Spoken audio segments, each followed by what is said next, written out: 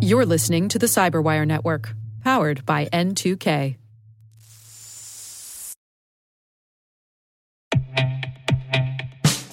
And now, a word from our sponsor, 6sense. 6sense provides award-winning cloud-based automated endpoint and vulnerability management solutions to streamline IT and security operations. With its advanced platform, businesses gain complete visibility and control over their infrastructure, reducing IT and security risks and optimizing operational efficiency. With 6sense, you'll get real-time alerts, risk-based vulnerability prioritization and remediations, and an intuitive automation and orchestration engine so you can focus on your core business goals, confident in the knowledge that your enterprise is secure, compliant, and running smoothly. To learn why enterprises choose 6sense, visit 6sense.com.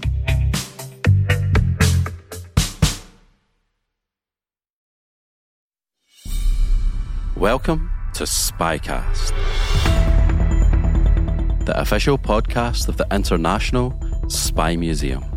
I'm your host, Dr. Andrew Hammond, the museum's historian and curator. Coming up next on Spycast. I was there between 2001 and 2006, but I'll tell you something. In Israel, once you serve in this position, that's how you are going to remember for the rest of your life. I did all kinds of things since then, but whenever I appear on television or on the radio, when I'm interviewed, they always refer to me, the former head of the Research and Analysis Division.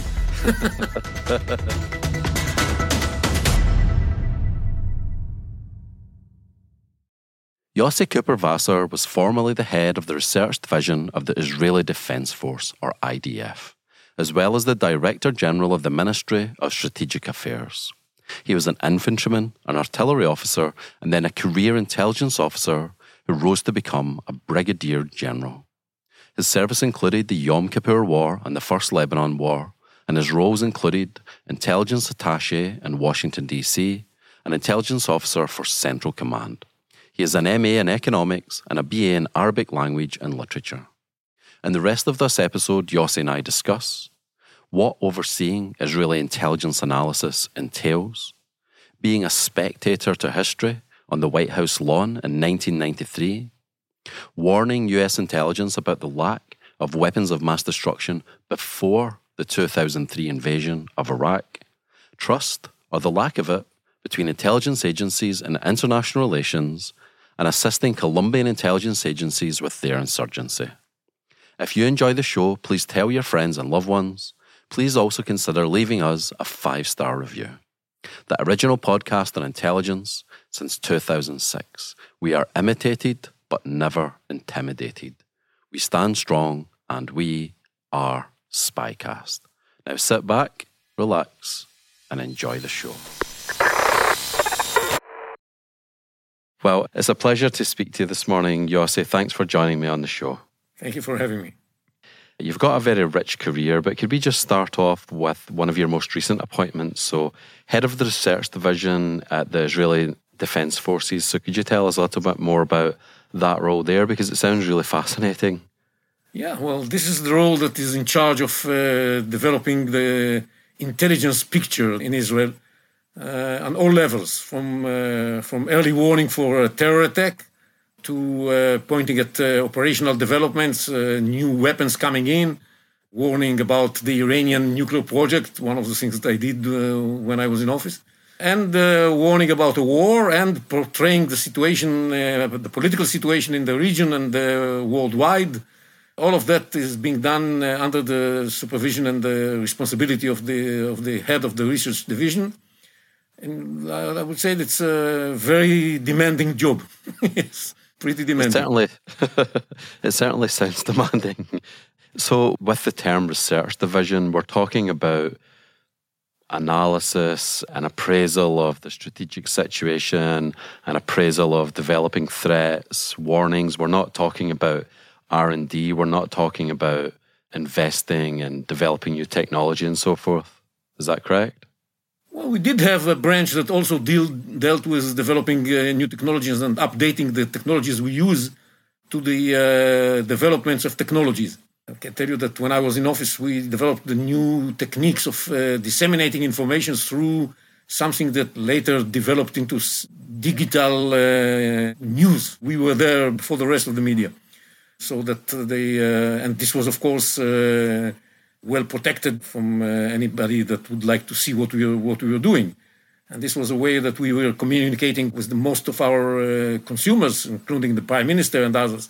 So we did have a small branch dealing with technologies. And it was the days of the beginning of what we call today the data revolution. We were there witnessing the beginning of this revolution. Today, the situation is much, much more challenging, I would say, than what it was then.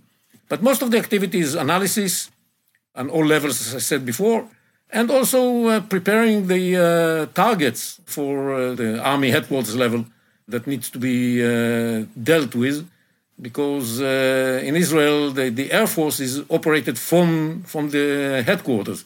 So they have to get most of their targets from the intelligence on the headquarters level. And so that's another task of the division. Wow. And what years were you there as the head of the research division? I was there between 2001 and 2006. But I'll tell you something. In Israel, once you serve in this position, that's how you are going to remember for the rest of your life. I did all kinds of things since then, but whenever I appear on television or on the radio, when I'm interviewed, they always refer to me, the former head of the Research and Analysis Division. This is going to be on your gravestone. Yes. Those are very interesting years, 2001 to 2006. So just thinking at the local and regional level, we've got the Second Intifada, which breaks out in 2000 to 2005. And then internationally, we've obviously got the 9/11 attacks, and then we have the war on terror in Afghanistan and Iraq. So it sounds like some very challenging and interesting years that you were the head of the research division. Many other challenges. It's hectic years, very full of action. Yeah, wow. So most of our listeners will obviously never be the head of the research division for Israeli military intelligence. So help us understand how you approach this job. Like, is it a very reactive thing? You turn up at your desk and then it's, this has happened and that has happened and you have to just deal with the priorities? Or do you say, okay, there's a certain period of time that we're going to focus on the regional situation and the international situation is going to be secondary for the time being? Or just, there's so many different parts of the job that you outlined. How do you deal with the demands of the breadth of the portfolio? So let me tell you, when I came in and later on when the director of military intelligence changed as well, we conducted strategic process. So almost everybody went as an office like that to better fine-tune the activities of the division to the changing situation and changing demands and changing enemies and changing technologies, and everything is changing all the time. That's the problem of intelligence. It's an ongoing learning process. You don't learn all the time to enable you to adjust to the developing situation you are going to face. And so what I did at the time, what was the idea that I was trying to lead, to make the intelligence analysis in each arena pinnacle around which the entire activity is conducted, the entire activity of the intelligence is conducted. So that each arena's head would be the head of, director of military intelligence in his area.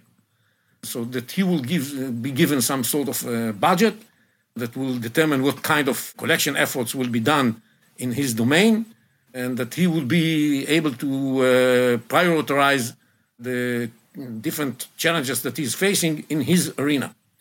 And this was a big idea of change for what can we do, because one of the logic was that because of the new technologies and the new data capabilities, it was possible for the people from the research division to be in touch with the people in the different collection divisions, collection units, and get information in its raw phase, more or less on real time, and develop a picture that takes into account all the different sources that are available close to real time. And this was the logic that we were trying to form, which was going to affect also the preparation of the division to help. Help us understand the layout of Israeli intelligence, just for our listeners that don't know much about it. So Amman is an acronym for the Israeli military intelligence, and then we have Shin Bet, which is not exclusively, but it's largely domestic, and then Mossad, which is gathering foreign intelligence. Who are some of the other actors? How many are there, and how did your job intersect with those other players? So the military intelligence actually is made of more than what people know. The Amman, which is the military branch in the headquarters, in the general headquarters of the military, is also the defense intelligence. We don't have a separate defense intelligence. So the defense intelligence and the military intelligence are the same organization. So we serve not only the military level, but also the defense level. The Minister of Defense and the cabinet and the Prime Minister are all fed, they get their intelligence from the defense and military intelligence. This is Amman. Amman at the same time provides information for all the units in the military that needs information, intelligence for their activity. Changes from time to time the relationship between the combat intelligence and the Amman, especially for the collection units of Amman, have to supply information to the field level and to the operational level and to the headquarters level at the same time. That's Amman. It's a huge operation. We are in charge of the most important collection units, the signal intelligence or the electronic intelligence, the visual intelligence is in Amman, which is called today geographical intelligence, GeoInt. We have several satellites, to make sure that we interpret correctly their products. We have a human intelligence organization that deals with some of the collections coming from human sources. And we have some other units, more technological, that make sure that everything works on top of the headquarters that connects everything. The military and defense intelligence. In Israel, the military and defense intelligence, unlike in many other places, is also, because of this system, and because we are considered to be under continuous threat, the military and defense intelligence is also the national intelligence. We consider ourselves, it's not written anywhere, but it's a matter of tradition, that the military and defense intelligence is also responsible for giving the national assessment, which in the United States is usually done today by the ODNI and formerly by the CIA. In Israel, it's done by the defense and military intelligence. So the guy who's in charge of the research analysis division is supposed to provide this kind of national intelligence assessment to the political levels and so on and so forth, and to others. That's Amman. On top of that, we have Mossad, very famous, which is responsible for, actually the full name is Institute for Intelligence and Special Missions. That's the real name of Mossad. But the translation of the word institute in Hebrew is Mossad. So, so everybody knows them by Mossad. And some people say that most people who know very little Hebrew know two words, Shalom and Mossad. They are famous because of their unbelievable operations. But most of these operations have to do not with special missions. Some of them have to do with special missions. One of the very famous special missions is to help bring Jews that are in dire situations back to Israel. That's a very unique special operation that they are in charge of. But for intelligence, they are responsible for collection of intelligence outside of Israel. And we have the ISA, the Israeli Security Agency, better known in Hebrew as Shabak, which is responsible for foiling terror attacks inside Israel and counter-espionage, taking care of all kinds of other threats emanating from inside Israel. and also protect some of our assets, not only against terror, but also cyber. As time went by, they became more involved in cyber protection. And for sensitive targets in Israel, not all targets. We have also a civilian organization that takes care of cyber protection for other targets, but for the most sensitive targets, Shabak is, the ISA is responsible. And they have many other, and they also collect information in order to be able to perform their tasks. They have to collect information, especially on terrorism. Shabak is in Hebrew Shin Bet Kaf, General Service of Security. So they are relatively strong in collecting information regarding the Palestinian threat. That's the way we function, more or less, in a very small nutshell.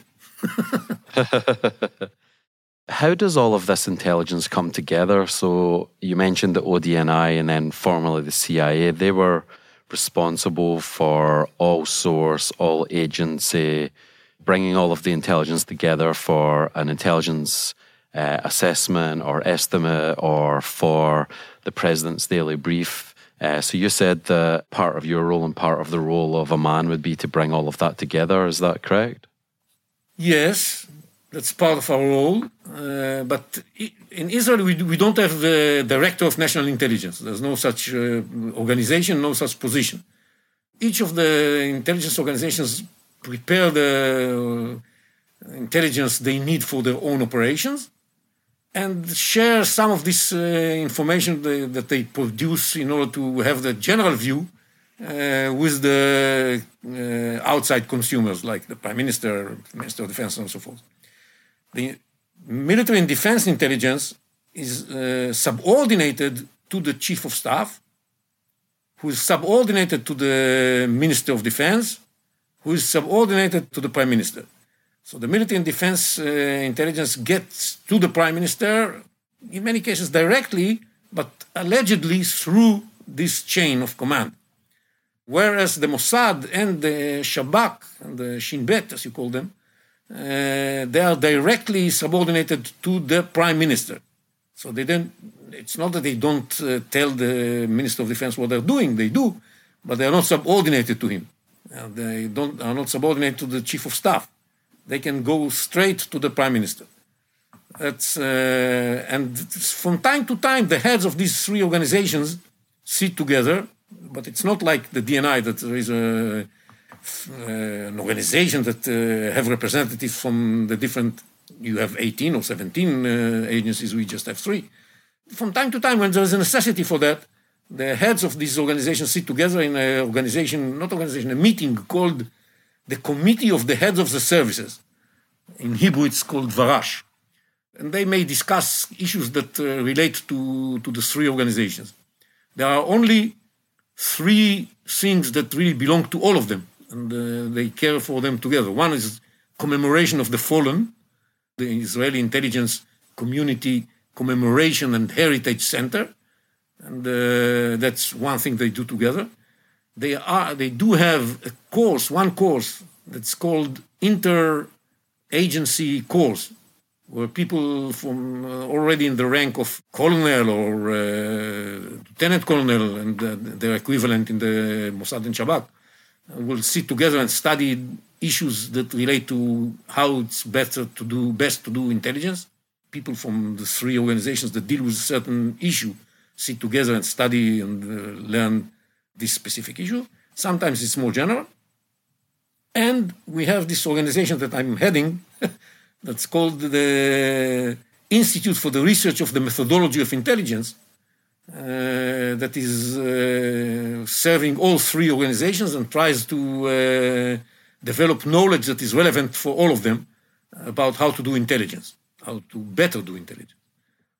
Wow, that's really fascinating. And could you give our listeners a couple of examples of the things that you were involved in during your time as the head of the research division? So maybe talk about the Iraq war and the effect that had, or maybe the Second Intifada. Well, I'll tell you a story from the Second Intifada, okay, that I was involved in. The Second Intifada was an effort by the Palestinians to force Israel to accept their terms of moving towards settling the dispute between us and the Palestinians, terms that were totally unacceptable for Israel. We were after an agreement, a political agreement with the Palestinians back in 1993, called the Oslo Agreement, that portrayed some way through which negotiations would lead to some permanent agreement. Meetings that were held in July 2000 in the United States, hosted by President Clinton at the time, Camp David. And after they failed, the Palestinians started a war of terror against Israel back in the last day of September 2000. I was, by the way, at the time, I was the chief intelligence officer of our Central Command, which is responsible for the areas that in which the war took place. And I said, before the war, this war is going to take 6 years. I was a little bit pessimistic, it took 5. In reality, it took 7. It reached, the solution was reached on the 7th year. Anyhow, then I became, in 2001, I came to the headquarters to take the position of the head of the research division. Palestinians, one of the things they were trying to do was to cause Israel such damage that it would be beyond what the Israelis can sustain, and that would force the Israelis to give up and give them everything they wanted. And they tried suicide bombing, we were exposed to many suicide bombings. They tried shooting against Israelis that were driving on the main roads. They tried all kinds of tricks. It was painful. We lost 1,000 people, but it was not painful enough for us to give up our conditions. One of the things they were trying to do was to bring weapons from Iran that would be game changers. Today, Israel has the Iron Dome, and we know how to handle medium and short range rockets quite well, and we intercept something like 95% of them. But at the time, we didn't have that option. So the Palestinians thought that if they would bring in some rockets, long or medium range rockets, especially from Iran, this is going to be a game changer and will force Israel to accept their conditions. The Palestinians, together with Hezbollah and with the Iranians, began to think about a way to bring those weapons to Israel. We were supposed to be able to say, when is this weapon, what's going on here, first of all? It was not totally clear. We had, out of this, let's say, 100 particles of the puzzle pieces, we had like 7. You didn't know what's going on. But we knew that they were trying to get some weapons. That's what we knew, because we managed to foil some previous attempts. So we knew that they were doing that. And we knew who were the people who were leading this effort, because the Palestinians had something called the naval police, naval unit that was doing this issue. So we were following them, and we saw that they're doing all kinds of activities. We didn't know what's going on. So the intelligence, a young lady officer, came up with a wonderful idea that, look, they speak about a certain ship called Karin, but they bought a ship called Rim. So maybe Rim is Karin A. This is how this story of Karin A started. We located the ship, and the chief of staff didn't want to go to the sea. We managed to locate the ship, follow it. We were preparing an operation to take control of the ship. Some unbelievable operation from an operational point of view, beyond our capabilities, something unbelievable, really. But the chief of staff was not ready to go, and his name was General Mofaz. He said, I'm not going before I'm 100% sure that there are weapons on this ship. I don't want to be blamed of piracy. Tell me that you are 100% sure that there are weapons on this ship. And I wasn't 100% sure. Every morning he would ask me, Cooper, that's my nickname, Cooper, how sure are you? And I would say 85%. I said, not good enough. One day there was a reason why I said 100%. And there was a piece of information coming in that made me realize that I can be courageous enough to say 100%. I said 100%. We went to the sea and took over the ship. So we are flying, the chief of staff, the head of the Air Force, and the commander of the Air Force and commander of the Navy, and myself, we are flying over the ship, looking at the units taking over the ship and taking control of the ship. It was very impressive. After like 10 minutes, the chief of staff asked the commander on the ship, "So, are there weapons? Have you found anything?" So he says, "Look, we are looking, we are searching, but all that we found until now is toys, a lot of toys." So the chief of staff, I was sitting just behind the chief of staff and in this small airplane. So he turns back to me and says, "Cooper, you said 100%. Said, tell him to keep looking." You were worried you were going to get thrown out of the aircraft? Exactly. After 10 more minutes, he comes back. He said, "There's many bags of rice here." The chief of staff turns back and says to me, "You said not only that you are 100%, you said this is going to be 50 tons hammer on the head of Arafat. We should be able to prove what is all up to. And look what's happening now. You're going back through this window." He said to me.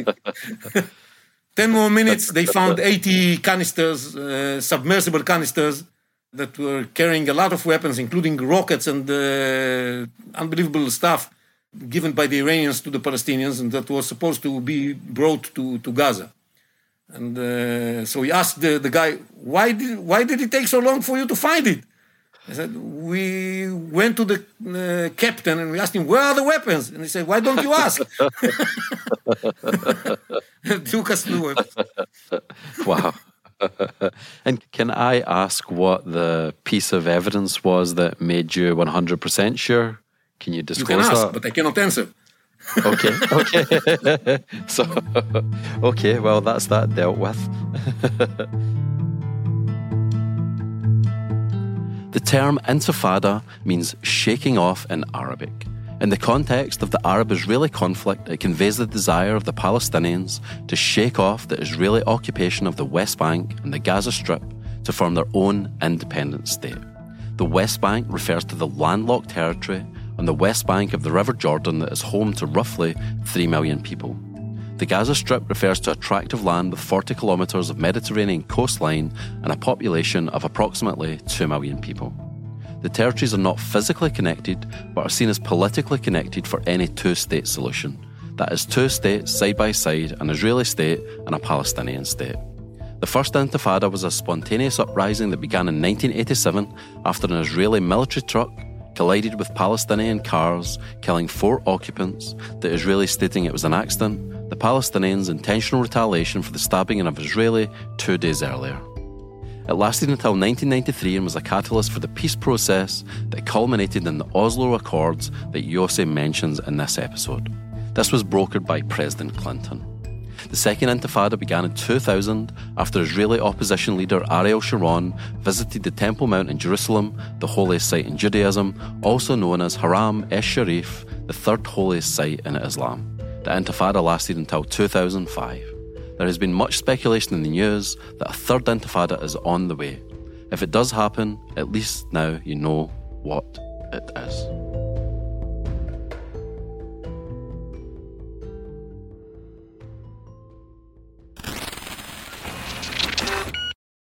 We'll be right back after this.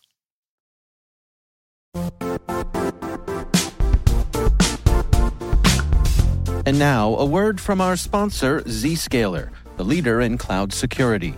Cyber attackers are using AI in creative ways to compromise users and breach organizations. In a security landscape where you must fight AI with AI, the best AI protection comes from having the best data.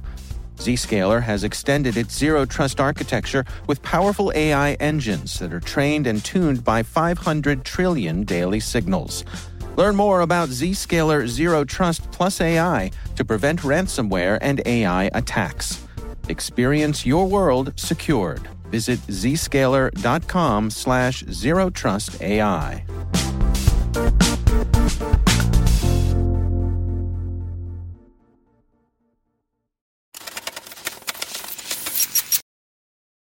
And tell us a little bit more about the Iraq War. I find this one really, really interesting. So the Iraq War happens in 2003. And this is quite interesting as well because later on, out of the Iraq War, we have knockover effects into Syria, Islamic State, across the region. So help us understand what it was like for you living through that time. Well, there were several points that relate to the Iraq War. First of all, there was a question of whether they have strategic weapons still available to them. We told the Americans in advance, back in October 2002, that all these weapons were taken out of Iraq and sent to Syria. That it's going to be extremely difficult to find anything in Iraq because until October 2002, the Iraqis, according to our assessment, still had some residual capabilities of strategic weapons, including chemical weapons especially. Because in October 2002, international community resumed its searches for unconventional weapons in Iraq. The Iraqis, just before that started, took a big convoy and sent all the weapons to Syria. And we told everybody, this is what happened. You may want to search for whatever you like. And maybe there's still very little left behind. But the logic of Saddam Hussein was that he is not going to be caught with his hand in the cookie jar. So since he was saying, I have nothing, he was convinced that if he can prove that he has nothing by sending everything he has to Syria, just like he did in the First World Iraq War when he sent his air force to Iran to save it. This time he thought he was going to save it by sending it to Syria. And the Americans blamed themselves again and again for not finding the weapons, while we told them that this is the case back in October. And we even made it public. We published this information, not only told through cooperation of intelligence units, but also we made public that the weapons were sent out. This didn't help. The Americans, that's one of the problems of international cooperation in intelligence. People don't take the information brought by another organization as 100% right. They are very suspicious. So this was one problem. The other problem was what's going to happen in Iraq after the invasion. And my terminology at the time was that we have to differentiate between the morning, of course, everybody was talking, what's going to happen in the day after? That was the terminology used at the time. So I said, we have to be modest and humble. We can have some assessment about what's going to happen in the morning after. In the morning after, it's not going to be a big issue to win a war against the Iraqi army for the coalition. It's going to be relatively easy. But we have big doubts about what's going to happen in the midday after. It's going to be more complicated because the Iranians are going to get involved and the Shiites that are going to be freed are going to be happy, but at the same time they are under a lot of Iranian influence, and the Sunnis are going to be very frustrated, and a lot of things can happen by lunchtime. And what's going to happen in the evening? It's really beyond what one person can really assess, because it depends how we move from midday towards the afternoon. A lot of things are going to impact the situation, and you have to study in advance all these options. What are the different options that can emerge in Iraq in the afternoon before you reach to the end of the day? It was not done well enough, not including by us. This was not done well enough because this kind of assessment is different totally from trying to assess whether they have weapons of mass destruction or not. This is a question that we look at as a secret. Okay, they may have not. We have to find out. Okay, but there is an answer to this question. They either have or have not.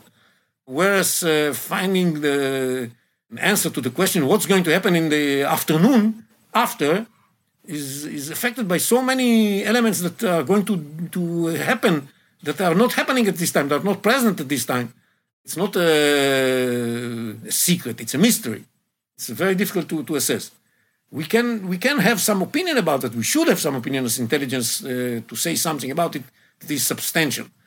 But we have to be very modest and humble about the way we present it and make sure that we are not that sure about the outcome. And anyhow, we thought at the time that the culprit that should be taken care of after 9/11 is not the Iraqis. I think a good example of what you were discussing there about the afternoon and the morning after is just the last few years. No one saw the pandemic coming, and then the effects the pandemic would have on the global economy, and then the effects of Russia invading Ukraine and the lockdown in China and the protests. Like, the future is so open-ended and unseeable in many ways, which doesn't mean that you just pretend it doesn't exist. But like you say, any view that you have, even if it's based on every piece of data in the world, is always going to be based on assumptions that may or may not hold going into the future. Those assumptions may change, or they may be false assumptions, but we don't know until we go into the future. Mentioning the situation in Ukraine, right?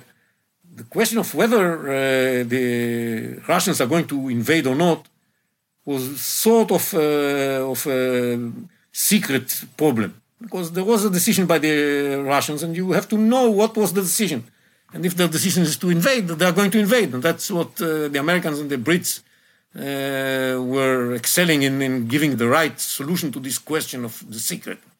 But what's going to happen once they invade? This is something that is difficult to assess. I wrote a piece on February 27th, 3 days after the attack, saying Zelensky won.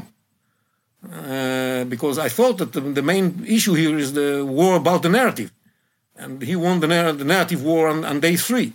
And I explained that even from a military point of view, it's not totally clear what's going to happen. Yes, the Russians have much bigger capabilities, but Zelensky and the Ukrainians have the benefit of the defender. The defender is always in a much better shape in any confrontation of this kind. I was not sure that this was going to be enough, but I said, anyhow, the narrative war was won by Zelensky because he managed to place himself as the collective victim. And once you are the collective victim, it's very difficult to take you away from there. And the Russians wanted to place themselves in the collective victim. They spoke about Nazis and all these issues in order to convince people to look at them as the collective victim. And they really consider themselves as victim, according to their narrative. But their narrative didn't become the prevailing narrative. The prevailing narrative became right away the Ukrainian narrative. And that's something that's very important to understand. I put aside all the issues of the misjudgment of what the big capabilities of the Russians really mean militarily. Because this is another issue, and I know that there is a committee in the United States looking at this matter, so I don't want to interfere with their activity. Absolutely. And I guess the question I have is, why do you think that the Americans and the Brits didn't believe you when you said, listen, all of the weapons of mass destruction are not in Iraq anymore? I know you mentioned this residual mistrust, but why do you think the Americans went ahead, or is that really more about politics than intelligence? I don't know. It's very difficult for me to judge. But I can tell you that I don't know about the political aspect of it, but from the point of view of trust between intelligence communities, it's always a very problematic issue. Because if you are not involved directly in the collection, and this information at the time was based on very sensitive sources, you cannot trust that the source of the other side. And maybe the Israelis have a hidden agenda here. They want to make sure that we don't attack Iraq, or I don't know, why wouldn't we? What I don't know, but it's you always say to yourself, what is the hidden agenda of the other side who give me this information? Unless it's concrete information that says, look, there is a terrorist going to hit you tomorrow morning at 7 o'clock, then you take it seriously. But we had plenty of cases in which information that was given to our partners on issues that are more complicated than just early warning and terror was treated with too many grains of salt. It's an ongoing problem. I want to discuss your time as the Assistant Defence Attaché for Intelligence in Washington, D.C., which I find quite interesting. But before we got on there, when you were the head of the research division, you mentioned the digital revolution earlier, and I just wondered if were you involved in any way with the cyber warfare branch 8200 or the secret technology unit 81 or even the Sayeret Matkal, the General Staff Good Reconnaissance pronunciation. Unit. Yeah. Yeah, I know about that one mainly from the Entebbe raid and Yossi Netanyahu and so forth. But I think our listeners will be quite interested in some of those kind of niche specialist units. You know, A200 is a cyber unit, but the world has changed. Because of cyber, the world has changed. So in intelligence, on top of providing information that is necessary for those who operate all kinds of weapons, is also operating weapons by itself. And more and more so. So it's the effort of the intelligence as an operator became more and more prominent in the identity of the intelligence. It's true for Mossad and Shabak because not only they collect information, they also take action in order to thwart the threats and the dangers that they see, warn about. But it's also true of the military intelligence that is responsible in Israel for cyber activities in some areas. Yes, it has to be able to perform on the cyber, both for protection and occasionally for other purposes as well. That's a relatively new development. Not that new, but let's say 10 years more or less. This is relatively new. And the entire context in which intelligence is operated has changed. In the past, much more was dependent on human intelligence. Today, it's less necessary. It's still very important, but it's less necessary. You can get what you want from people without them knowing that they are helping you. The entire context has changed. That's something that we have to remember. Yes, Sayeret Matkal is amazing and they're very courageous and carry out operations here and there. Very impressive. The role of the research division is to prioritize what needs to be done, together with the Director of Military Intelligence, to help the Director of Military Intelligence to reach a decision, the educated decision about how to use this asset, because we don't have enough of this asset. So once you decide to use it for a certain purpose, you're not going to use it for a different purpose. That's where the analysis division comes in on that matter. Let's shift on to some of the other things that you've done. So earlier in your career, you were the Assistant Defence Attaché for Intelligence in Washington. So unfortunately, if my timing is right, you were here before the International Spy Museum opened, but anytime if you come back to Washington, let me know and we'll give you a tour or get you some comp tickets. But tell us about your time. What did that role involve and what was your time like here in Washington? I was in Washington between 92 and 94. This was, by the way, the time when the peace agreements with the intended peace agreement with the Palestinians were reached in 93, September 93. I was on the southern lawn of the White House when Arafat and Rabin and Peres signed the Oslo Accords. It was this strange feeling of, you could hear the wings of history. But you know what? That same day, I went to speak at George Washington University. And I said, signing an agreement is nice. The test is going to be in the implementation. If Arafat really wants to reach peace, we are there to do that. If he doesn't, this is not going to work. Strangely enough, by the way, I was seconded by an Egyptian speaker at the same event who criticized Arafat for not being fully heartedly supporting the progress towards peace. And what happened later was that we realized that this was the case. But when I was in Washington, my main task was to improve the relationship between the Israeli and the American intelligence communities. We signed all kinds of agreements that gave the context according to which this cooperation was done. This was extremely important because it's really important for both sides to know what to expect. There's always the possibility of giving more than what is inside the agreement, but you expect your partner to at least give you what is, and you will give him what you are supposed to give according to the agreement. And this was very important. We had an unbelievable cooperation with the American intelligence community, really amazing. This was my job to make sure that there was a common understanding of the challenges we were facing. And remind you that, for example, in 1993, we had the first attempt against the World Trade Center by Omar Abdulrahman. The beginnings of this new challenge were appearing. This was a period where the American intelligence was going through an identity crisis after the fall of the Soviet Union. What is going to be the next challenge of the American intelligence? And we were telling them, and they reached a decision also by themselves, that this Islamic terrorism is the threat they should focus on. And so is the Iranian radicalism that was also becoming more and more a threat.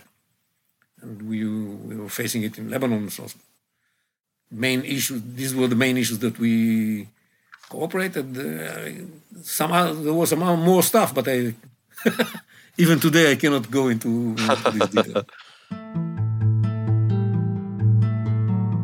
Okay. So why is this tract of land between the Eastern Mediterranean and the Jordan River, considered holy by Jews, Muslims and Christians, the subject of ongoing conflict between the Palestinians and the Israelis? Let's break that down through 12 statements of fact. 1. The Holy Land has been considered holy for millennia. 2. The Roman Empire and its successor, the Christian Byzantine Empire, were the major force in the region from 63 BCE to 638. 3. In 638, Jerusalem fell to Caliph Omar, ushering in over 1,200 years of rule by a variety of Muslim empires. This was only punctuated by almost a century of Crusader rule from 1099 until Saladin recaptured the city in 1187. 4. Muslim rule ended in 1917 with the dissolution of the Ottoman Empire, at the end of World War I and the beginning of the British Mandate, which would last until 1948. 5. In 1917, the British issued the Balfour Declaration in support of a national home for the Jewish people in Palestine. 6. Nations successively replaced empires as the major form of political organisation in the 19th and 20th centuries. 7. The Jewish diaspora looked to the lands from which they had been expelled millennia previously as a potential nation or home for the Jewish people. This was also influenced by increasing anti-Semitism, violence and pogroms rushing for wreak havoc in Europe. Later on, it would also be influenced by the Holocaust. 8. This national revival movement became known as Zionism and led to successive waves of immigration to the Holy Land, which at the end of the 19th century had held less than 5% of the world's Jewish population. 9. In 1948, Israel declared its independence after a period of Jewish-Muslim unrest prompted by the coming end of the British Mandate. This led to a war between Israel and 5 Arab states and huge population transfers, as Palestinians left Israel for surrounding Arab states and Jews in surrounding Arab states left for Israel. 10. 1967 saw the Six-Day War between Israel and Egypt, Jordan and Syria. 1973 saw the Yom Kippur War between Israel and Egypt and Syria. 11. At the heart of the conflict are questions of territory, the status of the holy city of Jerusalem, and the right of the displaced peoples and refugees to return to their ancestral homes. 12. In short, it is 2 national self-determination movements clashing. Israeli historian Benny Morris has also highlighted the role of what he calls righteous victimhood. At the macro level, I believe that in the future it will be seen as the product of a shift in the international system from empires to nation states as the major form of political, social and cultural organization.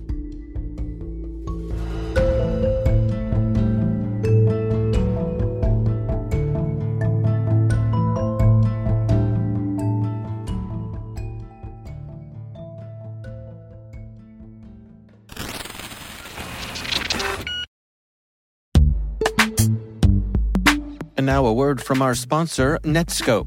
Netskope is a worldwide leader in SASE and Zero Trust. Its unified platform, Netskope One, provides optimized access and Zero Trust security for people, devices, and data anywhere they go, helping customers reduce risk, accelerate performance, and get unrivaled visibility into any cloud, web, and private application activity.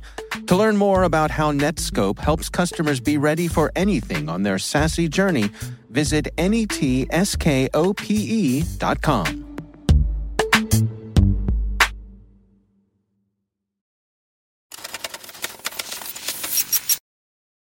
I think that's such a fascinating job, and it's such a fascinating time period. So I was also just thinking, like, your career is so rich. We don't have time to go into all of it, but it struck me as being quite interesting that, if I'm correct, you were an infantryman, and then you were an artillery officer, and then a little later on in the 80s you move into intelligence. So I just wondered if you could tell us about that evolution. Tell us a little bit more about how you went from infantry to artillery to intelligence, and are you glad you made the shift? This was all by hazard, by chance. Okay. I studied, when my time to be conscript came, I asked to go to the university and study in Arabic language and Arabic culture and economics. That's what I was going to study, because my father was an accountant, so I said I'll study economics as well, just to make sure that I have something to earn a living from. From Arabic, you're not going to become able to feed your family. So that was what I did. But then, I was approved to study that. Probably I was supposed to reach the intelligence. But what happened was that there's training in between the years when you are it's like ROTC. On the second year of training, we had the outbreak of the Yom Kippur War. I was a soldier in the command course, and instead of going back to university, I remained an infantry soldier for a year. Participated in the war as an infantry soldier, and remained in the military for a full year as a commander of a course, and so on and so forth. Teacher, instructor as a course. In a course. And then, because in the war, so many artillery officers lost their lives, there was a demand for artillery officers. So they told me, very nice that you studied in the university, but we need artillery officers. So I went to an artillery officer course. After the course, the intelligence branch said, but this guy studied Arabic. So what is the logic of turning him into an artillery officer? It makes no sense. Bring him back to us.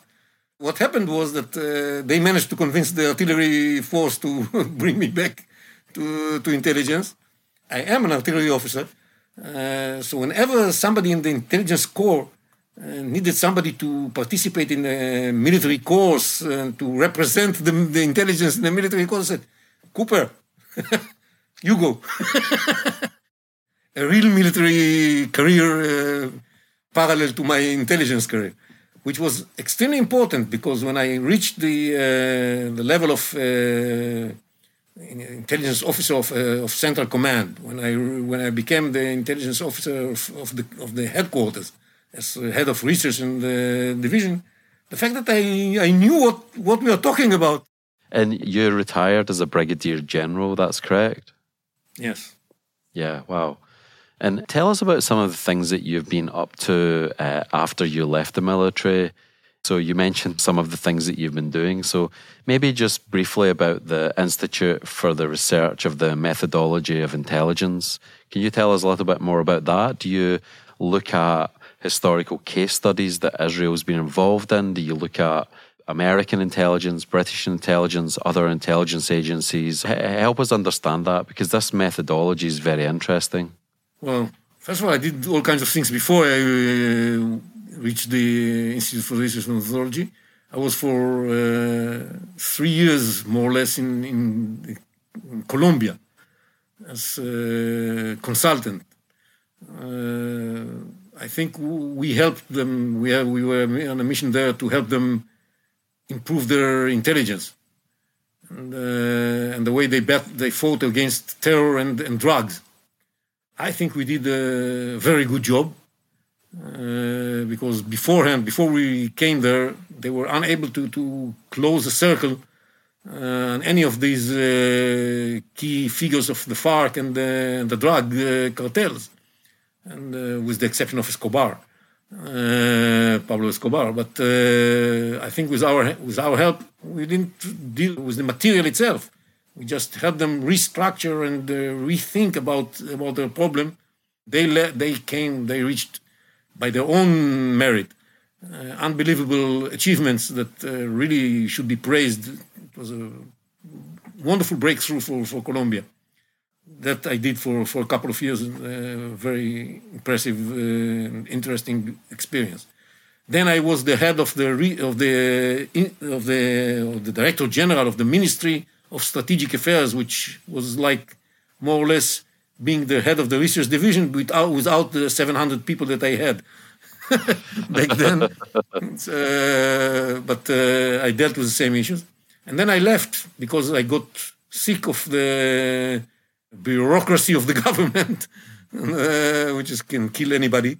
And I went to the private sector, but I didn't reach the private sector. I came back to the public or the NGO sector. And I established a couple of companies for the benefit of the public.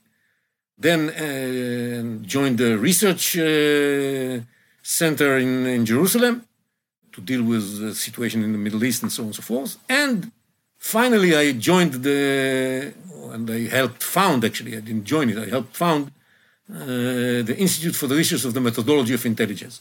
And the idea of the Institute is to help the Israeli intelligence community form its opinion and its thoughts about challenges that it faces. Because most people, when they are doing their job, they are so carried away with the ongoing current missions.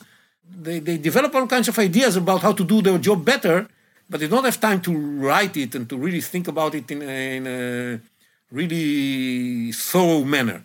So we help people inside the intelligence to think more thoroughly and more systematically about problems they face. That's one issue. And it's very helpful for people who write at us. So it helps them think about the problems they have. Secondly, we challenge them. We say, look, why won't you think about this option, about that option? And many of the things we write and they help them think about, they didn't even think that they should think about them, but we tell them it's a good idea to think about it. They take from time to time and say, well, not only that we thought about it, maybe we should implement it. And we have some achievements in this respect of cases in which the intelligence community took ideas that were developed in the institute and implemented them in the context of jointness in intelligence, in the context of confronting the challenges of big data. You are invited to read our stuff on our website, the Institute of the Research and Methodology of Intelligence. And third, we want to cater to them information that is out there and they don't have time to read. They're so busy. So we cater to them this kind of information that's coming from the academia, information that's coming from foreign intelligence communities, information that's coming from private, the business sector that is also developing all kinds of capabilities that are relevant for intelligence. And we also hold all kinds of seminars and issues that are important for the intelligence community. It's very helpful. Recently, we are embarking on a new project of academization. Strangely enough, Israel has a very impressive intelligence community, but it has no structured studies of intelligence in the academia, something that you find all over the United States and Europe. So we are now in the midst of an effort to develop academization in the Israeli academic sphere. We hope that by next year we shall be able to start providing lessons and courses on intelligence. We have some courses here and there already. We are going to integrate them into our system.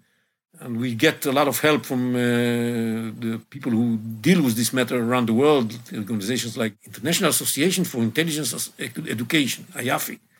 They help us a lot on that matter, and other groups around the world are there to assist us in this huge effort. And we believe that this is going to be very contributing for professionalizing intelligence in Israel. Wow, you've had quite the life in Israeli intelligence. Where are you coming to us from now, Yossi? Are you in Jerusalem? No, small town outside of Tel Aviv, yes. Tel Aviv. I visited Israel in 2008 and I became obsessed with shakshuka. I've been perfecting my recipe ever since. I hope you're doing it well. Put a lot of hot stuff in it. Exactly. Well, thanks ever so much for your time, Yossi. It's been a pleasure to speak to you. Same here, Andrew. Thank you very much.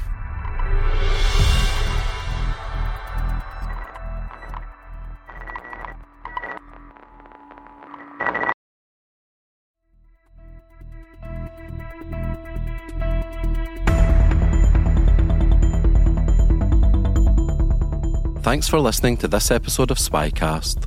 Please follow us on Apple, Spotify, or wherever you get your podcasts. If you have feedback, you can reach us by email at spycast@spymuseum.org or on Twitter @INTL Spycast. Coming up in next week's show. Secrets Revealed. Highlights from the Grant Verstanden collection. Private collections usually stay private, especially when they're related to espionage and intelligence. These items are on public display together for the first time here at the International Spy Museum. This is your chance to steal a look and hear spy curators discuss artifacts like the Neptune monograph, circa 1944, a hand-drawn sketch by Mata Hari herself, and even a rectal concealment kit. Join us next week to find out more. If you go to our page at thecyberwire.com/podcast/spycast, you can find links to further resources, detailed show notes, and full transcripts. I'm your host, Andrew Hammond. My podcast content partner is Aaron Dietrich. The rest of the team involved in the show are Mike Mincy, Memphis Vaughn III, Joe Zhu, Emily Coletta, Afua Anokwa, Elliot Peltzman, Trey Hester, and Jen Iben. This show is brought to you from the home of the world's preeminent collection of intelligence and espionage-related artifacts, the International Spy Museum.